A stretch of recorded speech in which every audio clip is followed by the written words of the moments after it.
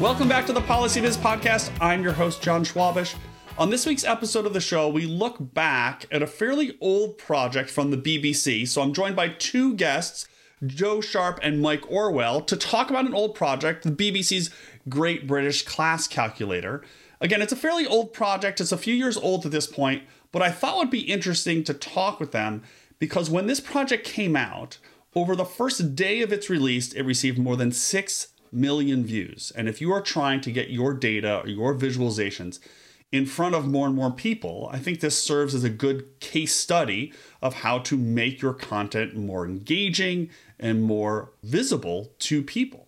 So we talk about their process at the time. We talk about things that they may have done differently. We talk about the data that they collected. And of course, we talk about what Joe and Mike are doing now in different spaces of visualizing data. Now, before we get to the interview, I want to let you know that my new book, Data Visualization in Excel, has been out for about a month. I hope you'll pick it up at Amazon or at Routledge or wherever you get your books. It is a step-by-step guide to creating more than 20 intermediate to advanced graphs in Excel. And if you have the book, thanks so much for picking it up. And I hope you will consider leaving a rating or a review on the websites where you picked that book up. If you would like to learn more about the book, like to learn more about what's in it, check out policyviz.com, where I have a whole separate page on the site dedicated to the book. But to the show this week, here is my conversation with Joe and Mike about the BBC's Great British Class Calculator and lots of other topics. Mike and Joe, good to meet you guys. Welcome to the show. How are you both? I'm very well, thank you. Nice to meet you. Nice to meet you too. Mike, how are you? Very good, thanks. Yeah, not too bad. Excellent. Excited to chat with you both about a relatively old project, but kind of exciting nonetheless, and curious to see and hear your thoughts on it and what you're working on now. So I thought we would start with introductions. Seems to be the best place to meet new people, and then we could talk about the work that you've done and the work that you're doing now. So Mike, I thought we'd start with you. Maybe tell us a little bit about yourself, what you're working on these days. Sure. My name's Michael Orwell. I'm a digital media consultant, producer and executive producer. My academic background is in biological science and bioethics, but I started my career in the music business, actually, before transitioning to working in digital interactive with the BBC. At the BBC, I was part of a team that developed a mass participation experiment platform called Lab UK, which collaborated with leading academic researchers and the BBC audience themselves to try and answer some big questions in psychology and society. I also worked on a factual content platform called I Wonder and became the factual commissioning editor for that. And then I left the BBC in 2018. And since then, I've been working with various organizations and digital production agencies and companies to tell stories in lots of different ways. So I'm working now with Marshmallow Laser Feast, making big immersive room scale stories with a sort of history flavor. Before that, I've worked on music videos and various interactive and sort of cutting edge technology storytelling methods. Right. Wow. So around the block. Yeah, exactly. Very cool. Very cool. Joe, what's your origin story, superhero style? I'm currently founder and creative director of a digital design studio called Applied Works. I studied graphic design at Central St Martin's in London in the 90s, graduated from my degree in 1997.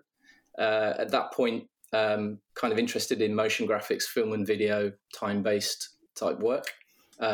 Did various things on graduation in that area before founding Applied Works in 2005.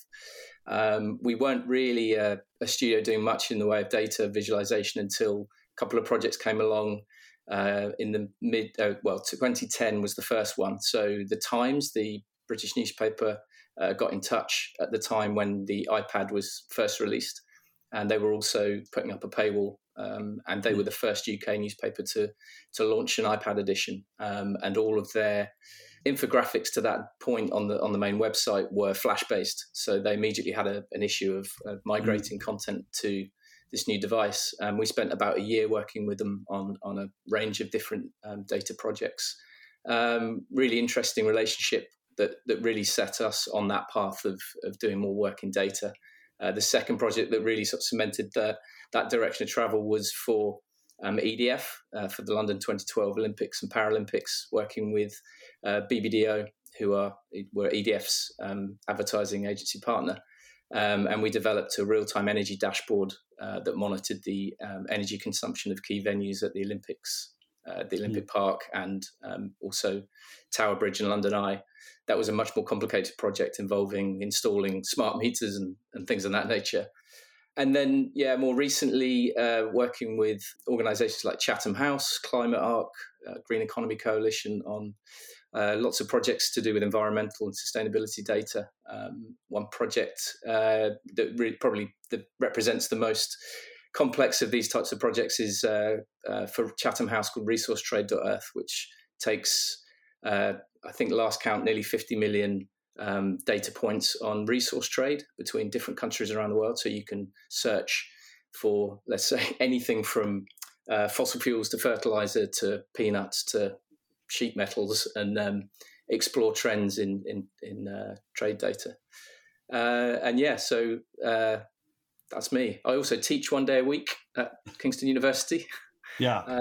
That's great. We were talking before we recorded about teaching in person. Yeah. Back to being in person, how much nicer it is to like see students in person rather than the. It's. I don't think we appreciated how difficult it was until we came back face to face. There's only so many mirror boards and group video calls that you can do, and it's just intermediately it's a kind of okay for the tutorial, but it's really difficult to maintain long term. So Absolutely. It's brilliant to be back face to face. Really enjoying it.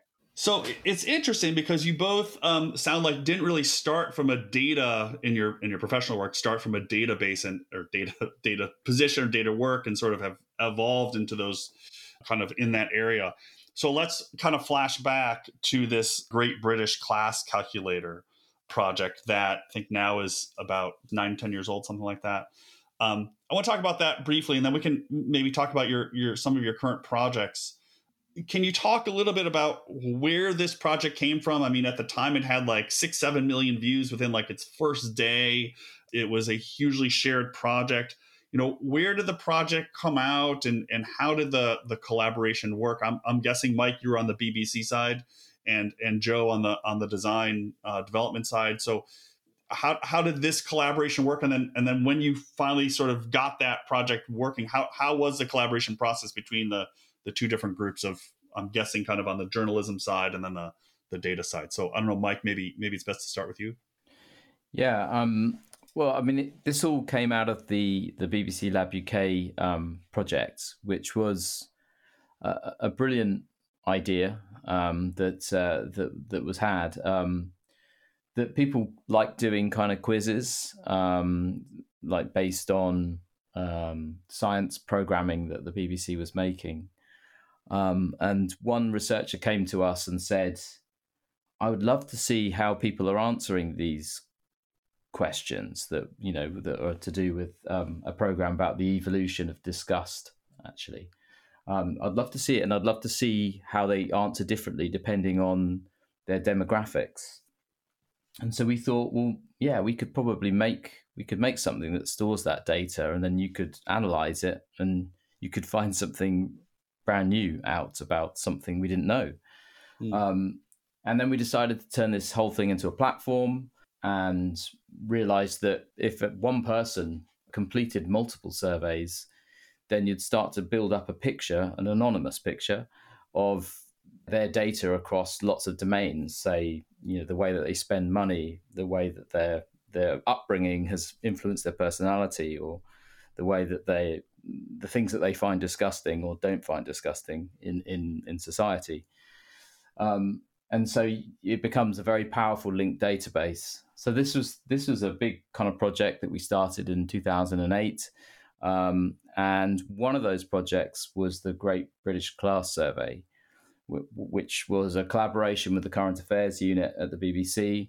They wanted to sort of understand if the old idea of social class was wrong in Britain, or was outdated or outmoded. And they wanted to see if there were other things that were more pertinent for working out which classes people sat in. So we did this. We created with a whole team of social scientists, a battery of questions and interactive tests and things, understanding people's cultural consumption patterns and all manner of different ways of looking at social class, and collected, I think, about 160,000 cases of data from people, which is not too shabby. And then the academic researchers took that data and then just thought about it for a very long time. And in that, I'm afraid to say, in that time frame, the TV commissioning round came and went, and the current affairs team said, well, where's this brand new snapshot of British society? And we said, well, I think they're still working on it. And so they kind of lost interest, which was a shame. But, fast forward maybe 6 months or so, maybe 6 to 9 months, the team came back with a structure of an analysis which said that there looks like there's these 7 distinct clusters in British society. And I should say we had already done a recruited sample as well, where we had got a sort of demographic spread of people to take the test as well. I think it was over 1,000 people. And then we used these 2 data sets basically to extrapolate what the entire society looked like. And it was, it was fascinating stuff. It was a brand new way of looking at British society, but we didn't really have any way of getting it out there. So we pitched for a little bit of money from the BBC coffers. And, that's when we got in touch with Applied Works, who were doing some interesting stuff with data. And I kind of thought, well, maybe, we could visualize it in some interesting ways. I was very interested in information is beautiful and all that kind of area. And I was interested to see what the designers and Joe could do at Applied Works. And I guess that's where, that's how we kind of started the collaboration. Right. So, Joe, you're now brought in, you have this like treasure trove of data. Maybe it's worth just quickly explaining to listeners here what the final product looked like, but then more interestingly, like, how did you arrive at that solution? Yeah. So the final product was a simplified set of questions that would approximate you or give you a closest match to one of these new 7 class groups. So it would ask you, there are 3 groups of information or groups of questions. The first are to do with your financial situation. The second is your social, and the third is your cultural interests. And so the quiz asks you a handful of questions that approximates some answers that will place you in one of these class groups. So you're given a result, and you're then offered the opportunity to explore each of these 7 class groups and how you relate to them. So there's there's quite a lot of editorial information in the calculator itself. And so at the beginning, I was looking back, actually, it was quite a long, intermittent process where I think we were first talking to Mike late 2011. I think we always enjoy opportunities where we can get involved with the raw data and really get in the trenches with the client and start to look at what's going on with the data. We were opening this SPSS software, which is really complex, social science stuff, looking at cluster maps, trying to understand what was going on.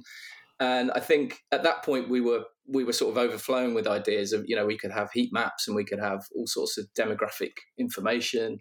And some of that stuff came out subsequently through the BBC, but I think we quickly came to the conclusion that the quiz needed to be simple. You need to be able to get through it quite quickly. You need to be able to understand or anticipate what was going to happen as you were using the quiz.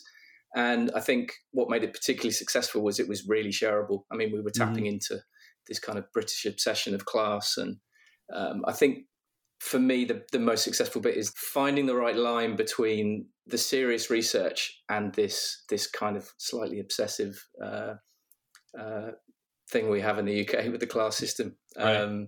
And yeah, that's kind of how it evolved. But it was several phases of work.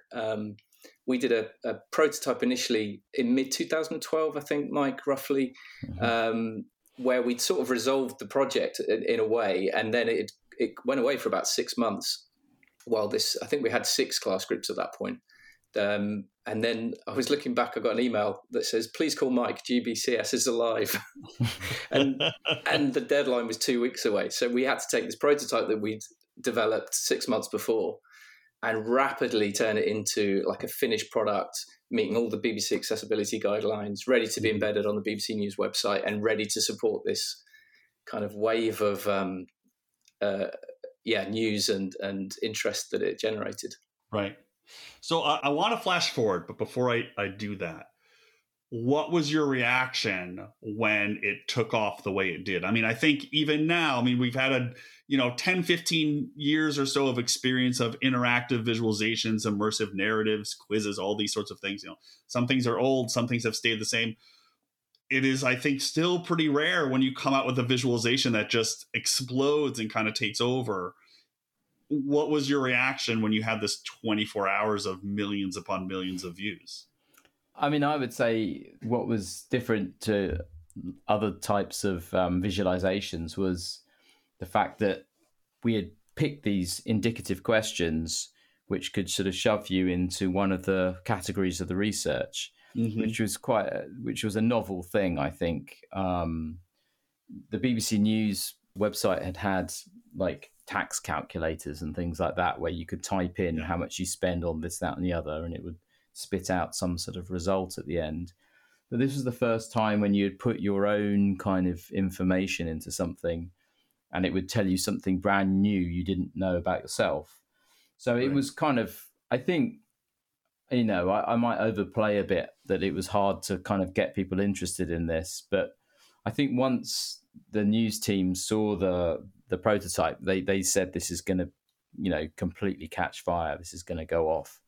And they, to be fair to them, they got behind it and made a lot of other editorial content around it as well. And it did very well. But I mean, it was a hilarious first 24 hours where I was getting phoned up by people I'd vaguely met like 3 years ago saying, hey, come on, I need your sociologists. I need to get them on my show, and all this sort of stuff. And it was just great for them for a bit of a Cinderella sort of subject like sociology to have, be headline news for a week. It was brilliant. Yeah. And Joe, were you and your team just kind of like sitting back, drinking pints, just watching the traffic, just being like, this is a win? To some extent. I mean, it took us by surprise. The first thing I heard was I woke up and listened to the radio and there was a news story about it. Yeah. And then there's a satirical news quiz called Have I Got News For You? We're just watching that and it came on there and there were parodies I'd never had before or since our work parodied. Yeah. It really took us by surprise. It elicited all this kind of emotions in people. And I think it was one of those things where it just everybody was sort of talking about it. You'd see it on social media and you'd see something like a quarter of all views came from social media, despite the fact that it was on the BBC homepage. So it was generating a lot of interest. And it completely took us by surprise. Yeah. So let's flash forward now, because you've both done a variety of different things. Joe, you sounds like you at the time maybe like your feet were getting wet with data, but now it's like up to your eyeballs. Mike, you've worked in sound and video and other sorts of things. And the world of data visualization and data has changed considerably over the last decade in many ways, but also in some ways is kind of the same. I mean, quizzes and those sorts of things tend to do really well when they're done well. And I'm curious, if this project came back to your desks today, what would you do differently? And I don't know where to start with that question. Maybe we'll start with Joe, like just off the cuff, like would you change the core visualization, or do you feel like the way the basic, I mean, I'm not asking you to redesign the whole thing and, you know, in the podcast, but just, are there certain things that you would fundamentally change? I'm not sure I'd fundamentally change it, given it was so successful. Right. Yeah, sure. Right. Obviously, the social media landscape's changed a little bit since then. I think the main thing looking back is it's of its time in terms of how it looks. It was at that weird point before responsive web layouts became a thing. We had a separate mobile. There was a separate BBC mobile website, so we designed a completely separate interface for mobile. I think it's set in Arial. I think this is pre-web fonts. It was certainly pretty rigorously tested for accessibility, but I think again we'd probably be looking at that aspect of it. In terms of the core visualization, I'm not sure. It's difficult to know without having the sort of Mike's perspective on what the client would do differently, really.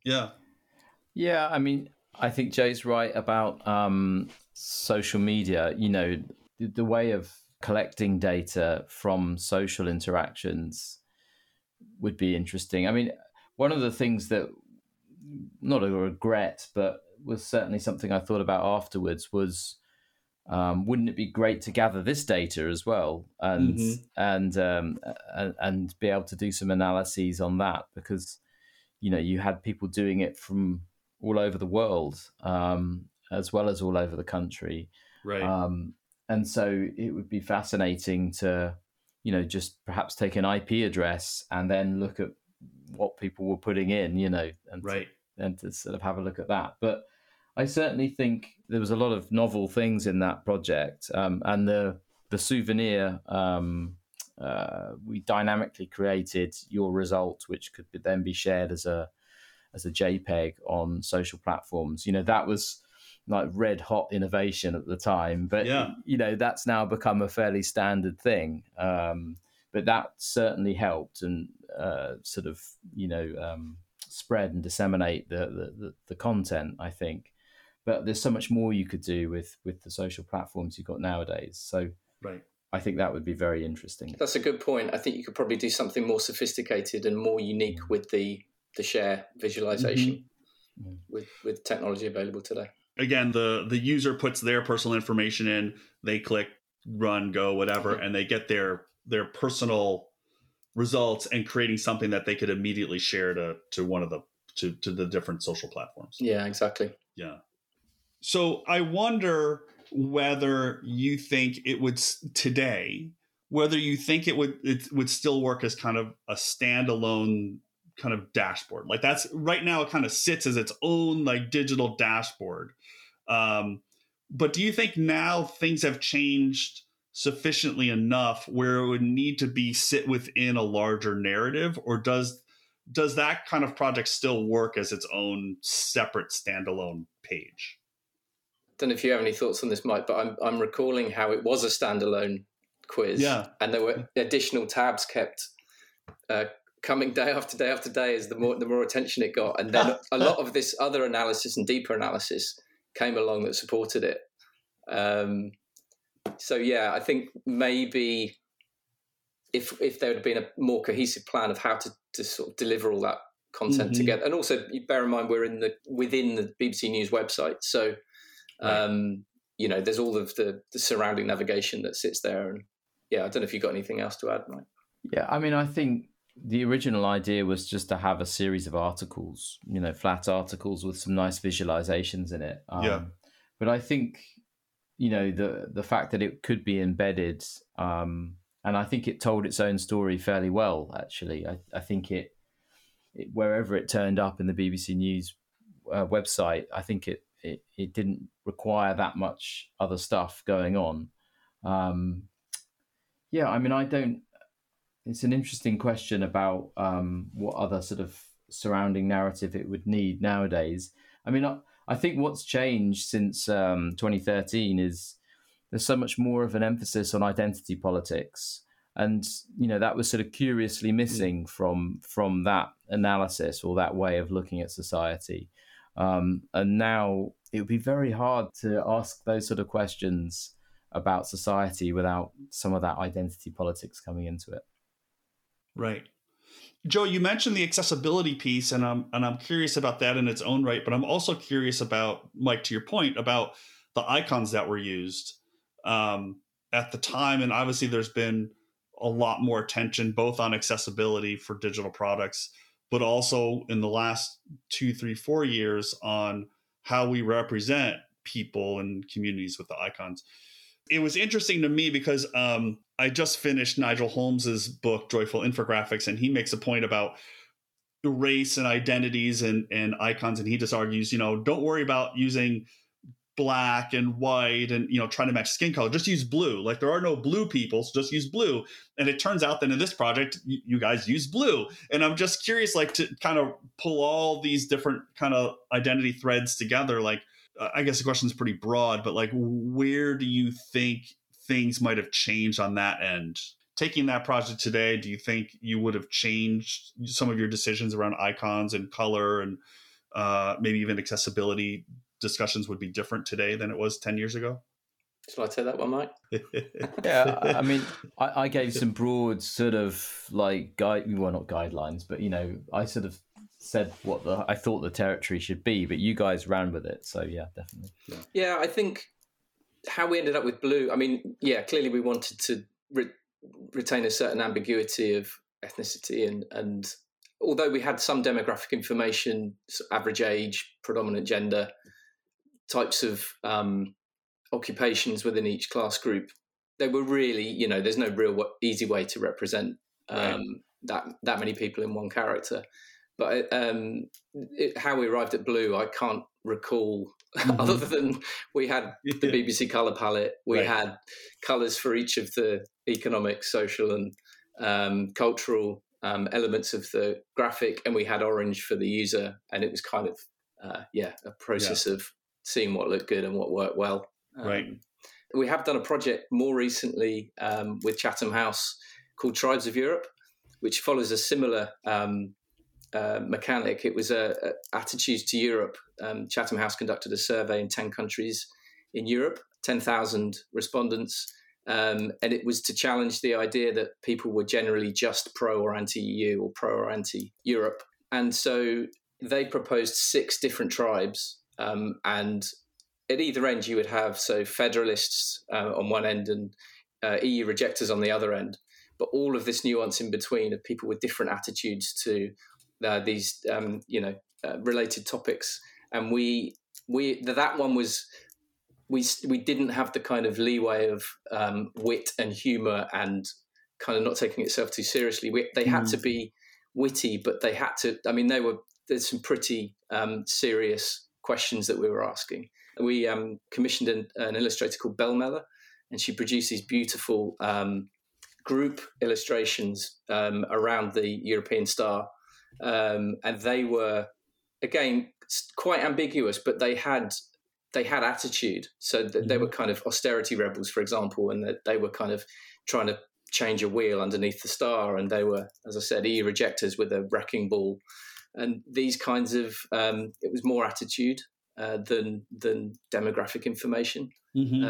So from that point of view, we did do a project that was quite similar that we did approach differently, actually. Yeah, I think it depends on the context of the subject matter. Sure. Yeah, it's interesting in the way you phrase it, kind of the fun, more whimsical piece versus something that's more serious and demands that. Yeah. Mike, since Joe, you were able to talk about this more recent project. Mike, I wanted to ask you, you have a more recent project you wanted to maybe talk about a little bit? I mean, I think a lot of those sort of projects from back then, feed into sort of some of the interests that I have now of this idea of non-linear storytelling and also a kind of voting or selection kind of process. So I made an interactive graphic novel called Tell Me Your Secrets, which was based in the Second World War. It was a sort of little known kind of story of diplomacy and espionage that went on. But I let the users inhabit the main character and try and make the decisions with the negotiations with the United States that that basically saved Britain's bacon, pretty much. But we recorded a lot of the decisions that people were making, and we made a little piece of content based on who decided to do what, and who was influenced by what decision. And that's sort of gone on into other types of, I mentioned before, we made an interactive music video for a Chinese client, where we allowed people to vote for how they wanted the video to change in real time. And then we had to demonstrate in real time with graphical overlays and things like what was the more popular thing at the given time. And so I think there's something really compelling about people being able to have agency to change the story, or to bend the story to the way that they would like to see it, but also to sort of show people what's happening, so that people have this understanding of this. There's this dynamic situation going on, but we can see it changing because of the selections we're making.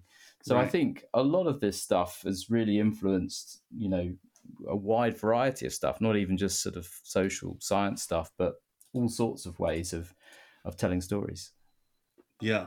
Terrific. Well, I want to thank you both for coming on. I know it's a little bit of a trip down memory lane, but definitely interesting to see how you think about it now and what the process was like. So thanks to you both for coming on the show. It's really great to chat with you. And I'll put links to all the things that you've mentioned so folks can sort of at least take a look at the BBC project, but also I think it'd be interesting to contrast and compare how things have changed. So Joe and Mike, thanks so much for coming on the show. I appreciate it. Thank you very much, John. Thank you, John. Brilliant. Thank you. Thanks to everyone for tuning in to this week's episode of the show. I hope you enjoy that. Of course, I hope you'll check out the class calculator. There's a bunch of other links to Joe and Mike's current work and some other pieces that they thought would be interesting to listeners of the show. So check it out over at policyviz.com. And so until next week, which will be the last episode of the PolicyViz podcast for this season, thanks so much for listening. See you next time. A number of people help bring you the PolicyViz podcast. Music is provided by the NRIs, audio editing is provided by Ken Skaggs, design and promotion is created with assistance from Sharon Satsky Ramirez, and each episode is transcribed by Jenny Transcription Services. If you'd like to help support the podcast, please share it and review it on iTunes, Stitcher, Spotify, YouTube, or wherever you get your podcasts. The PolicyViz podcast is ad-free and supported by listeners. If you'd like to help support the show financially, please visit our PayPal page or our Patreon page at patreon.com/policyviz.